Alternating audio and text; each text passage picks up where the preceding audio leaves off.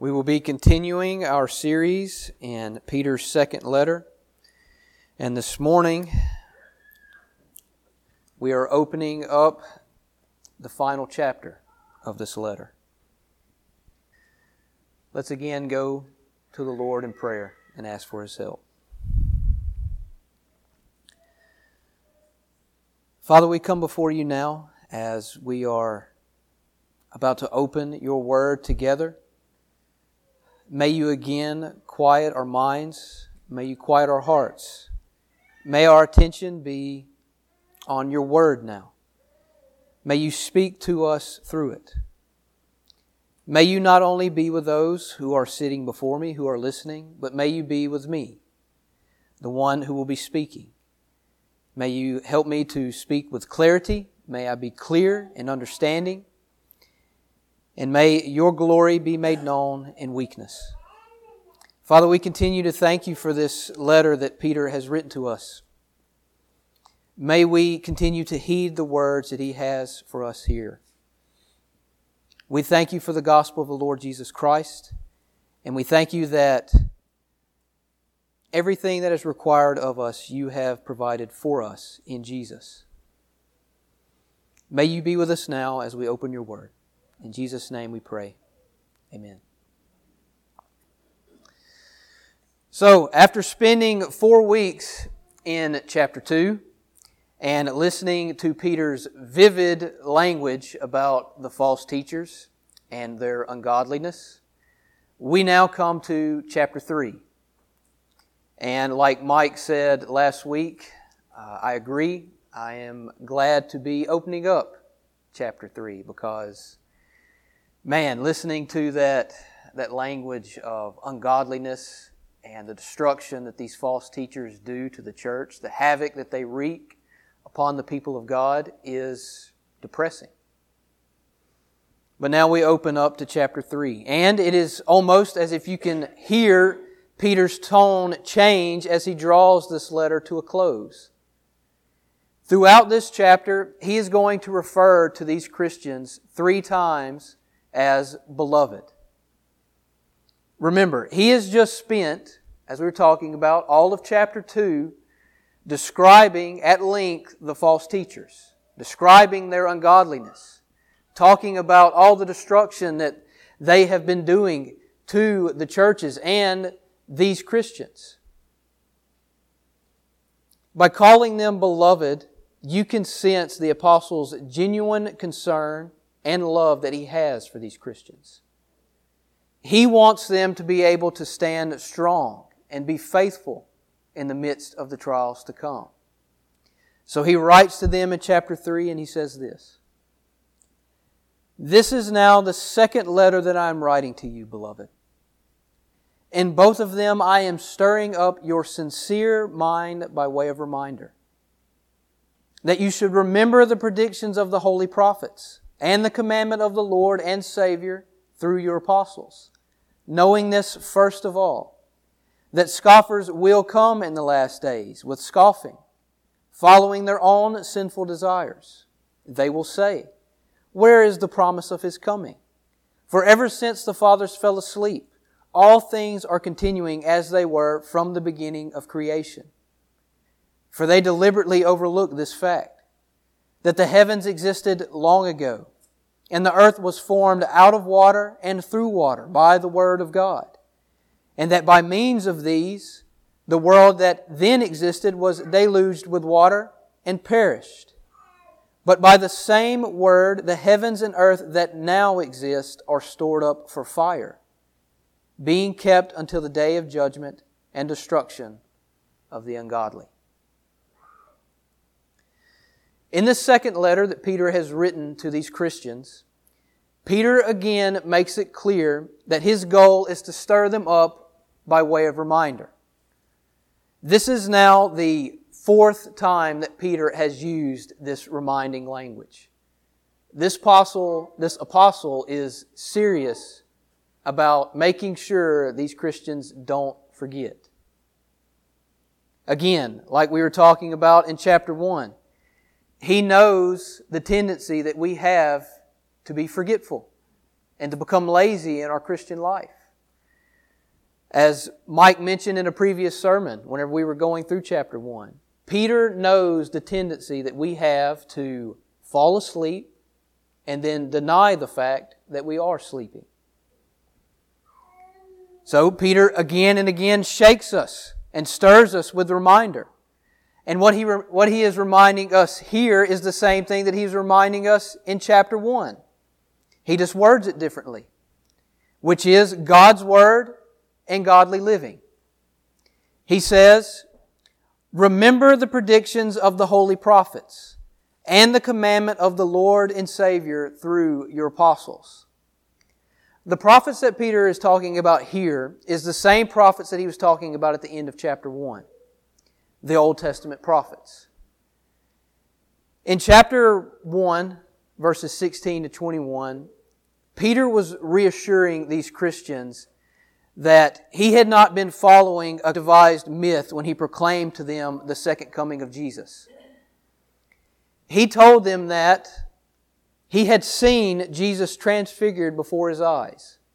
He had seen the majesty that he is going to return in his second coming.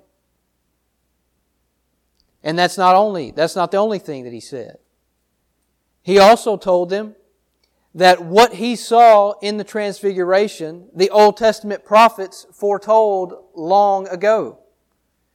The prophets were proclaiming the second coming of Jesus long before Peter saw the transfiguration. Now, I'm not going to read the passages that we went through when we were going through those verses, but I will mention them, and if you would like, you can write them down and you can look at them later. The passages that we looked at were Isaiah chapter 9, verses 6 and 7, Jeremiah chapter 23, verses 5 and 6, Daniel chapter 7, verses 13 and 14, and then Psalm 110, verses 5 to 7. Those are the passages that we considered whenever we were going through verses 16 to 21. The second thing that Peter points them back to in verse 2 is the godliness that he described at length in chapter 1 by naming all of those qualities. And that's what I think that Peter is referring to whenever he tells them to remember the commandment. He's not referring to a single commandment, but he's referring to Jesus' commandments in general and what they mean, what they point to, which is godly living. And we should be able to understand now why Peter stresses this godly so much, this godly living. Because he has just spent a whole chapter showing the godless living of the false teachers. The false teachers who proclaim to know Jesus. These false teachers and these scoffers that we're about to look at proclaim to know the Lord. But yet their way of life says otherwise. They are full of godlessness. So Peter is telling these Christians, you are not to act that way. You are not to look and act how they act. Because if you really know Jesus, you will slowly but surely begin to look like Him, as Jesus taught during His ministry. In Luke chapter 6, Jesus taught His disciples this. He said, "For no good tree bears bad fruit, nor again does a bad tree bear good fruit. For each tree is known by its own fruit. For figs are not gathered from thorn bushes, nor are grapes picked from a bramble bush. The good person out of the good treasure of his heart produces good, and the evil person out of his evil treasure produces evil. For out of the abundance of the heart his mouth speaks." Now, that does not mean that the Christian will be perfect. The Christian is still going to sin. That's not what Jesus meant. But overall, the Christian is going to be bearing Christ-like fruit. That is the difference between the person who just merely proclaims to know Christ and the person who really does know Him. The person who just proclaims with his mouth that he knows Jesus does not display the Christ-like fruit that goes along with it. The other person, on the other hand, lives a life that backs that up. They look like their Lord. And they will continue to display this Christ-like fruit throughout their life. In verse 3, Peter moves on to remind these Christians of the urgency of the time that they're living in. He says, you are to be paying attention to the holy prophets, God's Word. You are to be growing in godliness, knowing first of all that scoffers will come in the last days with scoffing, following their own sinful desires. Peter is reminding these Christians that they are living in the last days. The last days that were foretold by the prophets and then ushered in by the coming of Jesus and then by the pouring out of the Holy Spirit on the day of Pentecost. Turn with me to Acts chapter 2. In Acts chapter 2, I want you to see a piece of Peter's sermon that he preached on the day of Pentecost. Acts chapter 2, and I'm going to start reading in verse 15. Now, right before verse 15, if you remember, the disciples were all gathered together in a room. And that is where, as Jesus promised, the Holy Spirit was poured out on them. And they began to speak in all these different languages.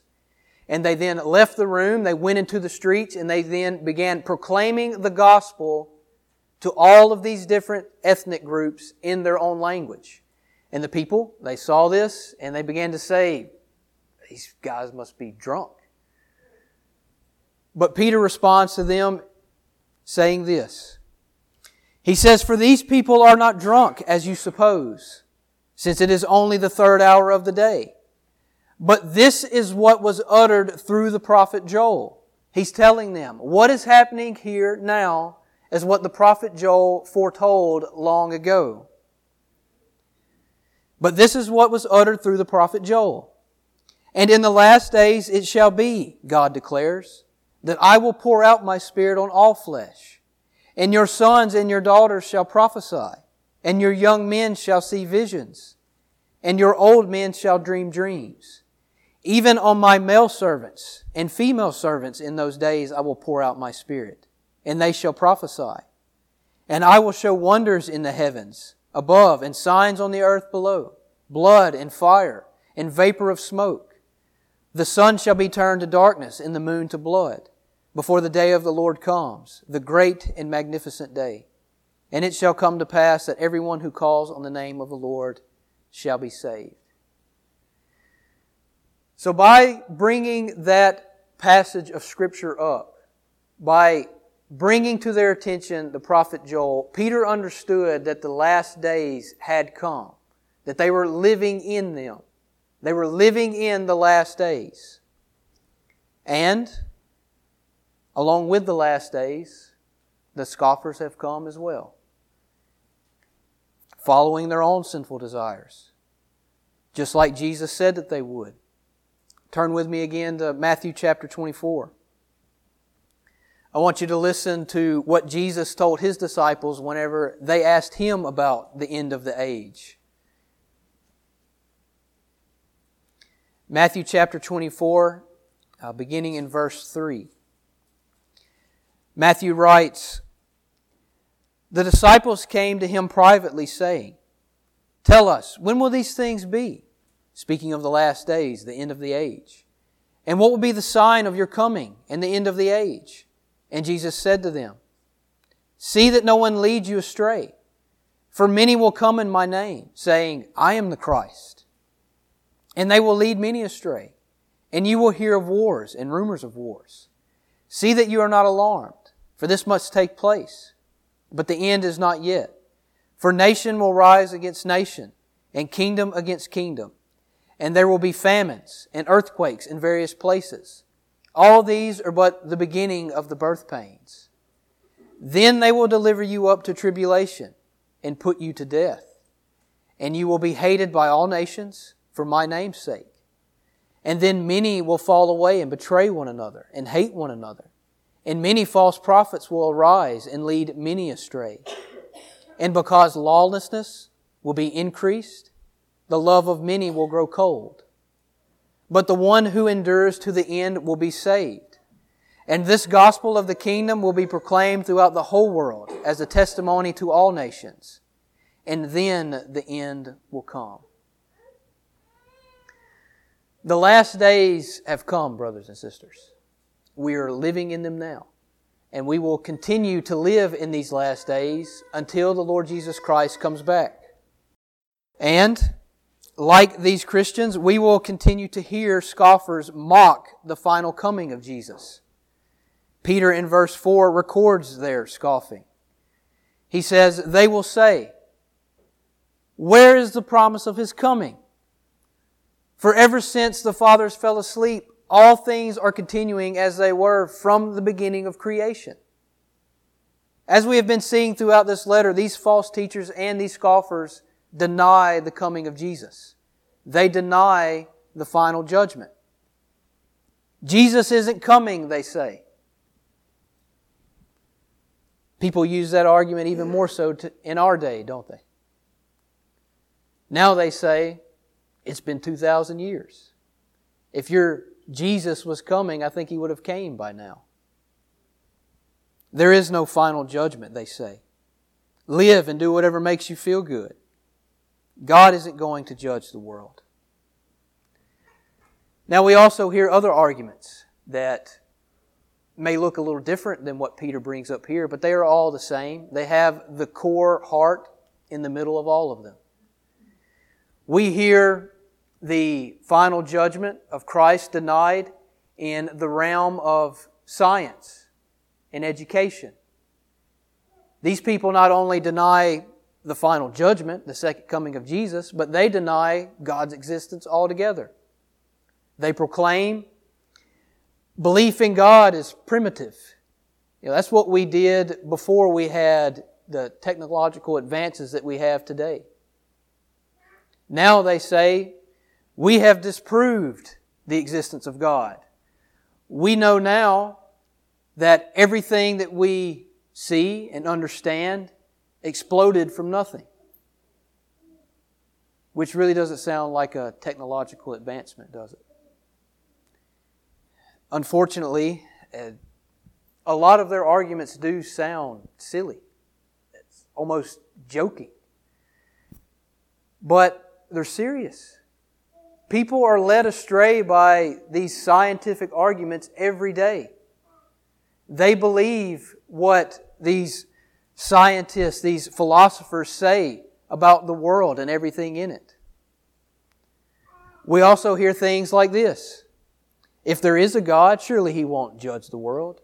He's not going to punish me. If there is a God, surely He's a God of love. He wants me to do whatever makes me feel good. He wants me to enjoy myself. He's not going to judge me. He actually approves of what I'm doing. But it doesn't matter. It doesn't matter what the argument looks like, and it doesn't matter what realm of people it's coming from. The heart of their denial is all the same. They are following their sinful desires in their scoffing, in their mocking. These people don't want a final judgment. They don't want Christ to come back. Because if Jesus comes back, they then have to answer for all the ungodliness that they have lived in. They are accountable to Him. And so they deny it. In verses 5 to 7, Peter says that in denying that there is no final judgment, they are deliberately overlooking something. He says, "For they deliberately overlook this fact, that the heavens existed long ago, and the earth was formed out of water and through water by the word of God, and that by means of these the water that then existed was deluged with water and perished. But by the same word the heavens and earth that now exist are stored up for fire, being kept until the day of judgment and destruction of the ungodly." Now, these 3 verses are difficult to understand. I mean, why does Peter argue in this way? Why does he talk about the judgment in this way? Why does he use this language?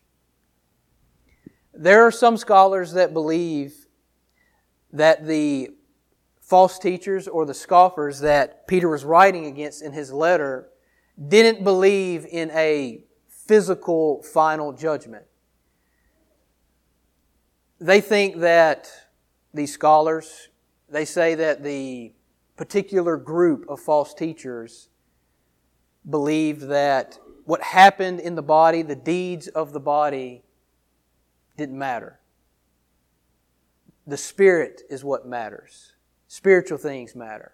And that's why we see all of this godless living by the false teachers. You can do whatever you want in the body. God doesn't care. We're not going to be judged for it.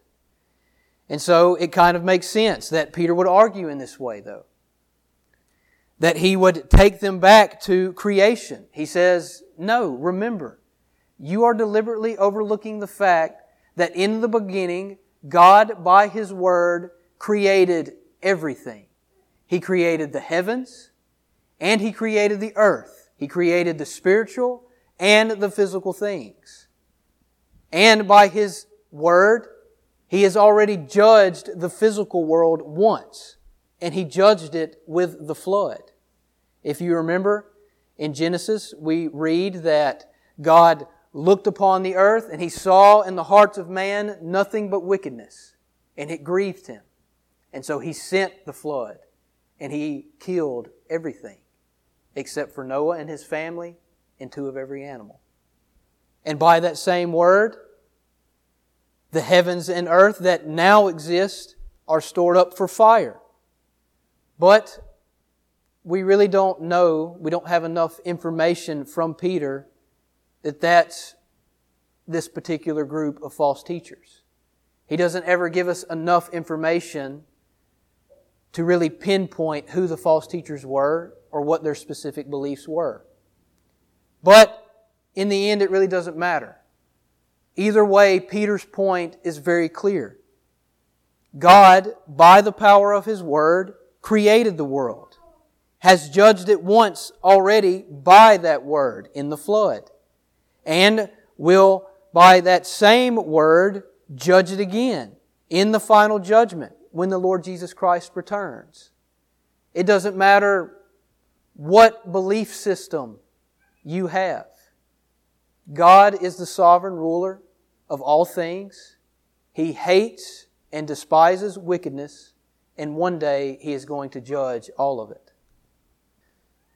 So, beloved, Peter has again reminded us to be paying attention to God's Word and to be growing in godliness.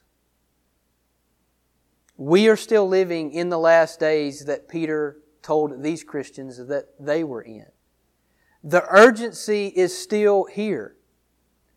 Whenever you read through the letters of these apostles, they're constantly saying, the day of the Lord is near. Talking like it's tomorrow almost. And they were writing almost 2,000 years ago. But the urgency isn't dependent upon a time frame. What these apostles are saying is what Peter is going to say next week in the verses we're going to look at. One day is not like one day to us, to the Lord. One day is as 1,000 years, and 1,000 years is one day. So, you need to be ready, because the Lord is coming. Jesus will soon come.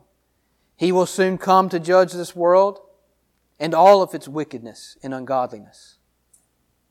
So are we heeding Peter's reminder? Are we drinking deeply from the Word of God? Are you paying attention to it?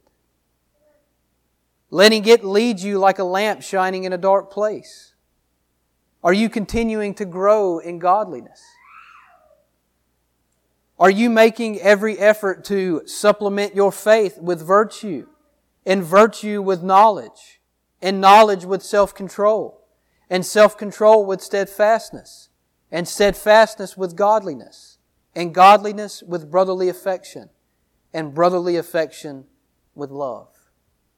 Those are the qualities that Peter named in chapter 1. Are we walking in them? Do we, in some measure, exemplify them with our life? If not, then I will warn you as Peter does. The scoffers and false teachers are among us. They are here. Now, they may not be here in this sanctuary, I pray not. But they are in this world, and they are seeking to lead astray all those who are not grounded in the Word of God. Beloved, be sure that you are holding fast to God's Word, that you are paying attention not only to the holy prophets, as Peter says, but to all of the Bible. And be sure that you are growing in godliness. We must be examining ourselves. For if we are not examining ourselves, if we are not growing in godliness, if we are not paying attention to these things, then we will easily be swept away by these scoffers, by these false teachers. Let us be sure that we are holding fast to the gospel of our Lord Jesus Christ. For if we are, then the false teachers and scoffers can try all they want to snatch you from the faith. But it will all be in vain, because it is the Lord Jesus Christ Himself who holds you fast. And as long as He is the one holding you fast, then it doesn't matter, as we were looking at Sunday school in Romans chapter 8. It doesn't matter if it's angels or if it's worldly powers or the rest of that list that Paul names in that magnificent chapter. Nothing can separate us from the love of Christ. He is the one that is holding us fast. So, as Peter again reminds us for the fourth time, I remind you, hold fast to His Word, grow in godliness, and hold fast to Christ Himself. Let's pray. Father, we come before You and we again thank You for the reminders that Peter continues to give to us. Peter reminds us so much that we think to ourselves, okay, man, that's enough. We get it. But Father, we often forget just how forgetful we are, how lazy we can become. But Peter knows better. He continually shakes us. And Father, I ask that You would continue to shake us by the power of Your Word, that You would continually remind us, that we would be looking to Your Word, that we would be paying attention to it, that we would be examining ourselves, and that we would be growing in godliness. Father, as I read through this letter and I watch and I listen and I hear what Peter is saying about these false teachers, I feel the same love that he had for these Christians, for the people that are sitting before me now. Father, false teachers will one day, in some way, stand before us, and they will mock You. They will argue against us. They will say that our faith is meaningless, that it is preposterous. But may You hold us fast. May You hold them fast. By the power of the Lord Jesus Christ and by the power of the Holy Spirit that lives within us, may You hold us fast. It's in His name that we pray. Amen.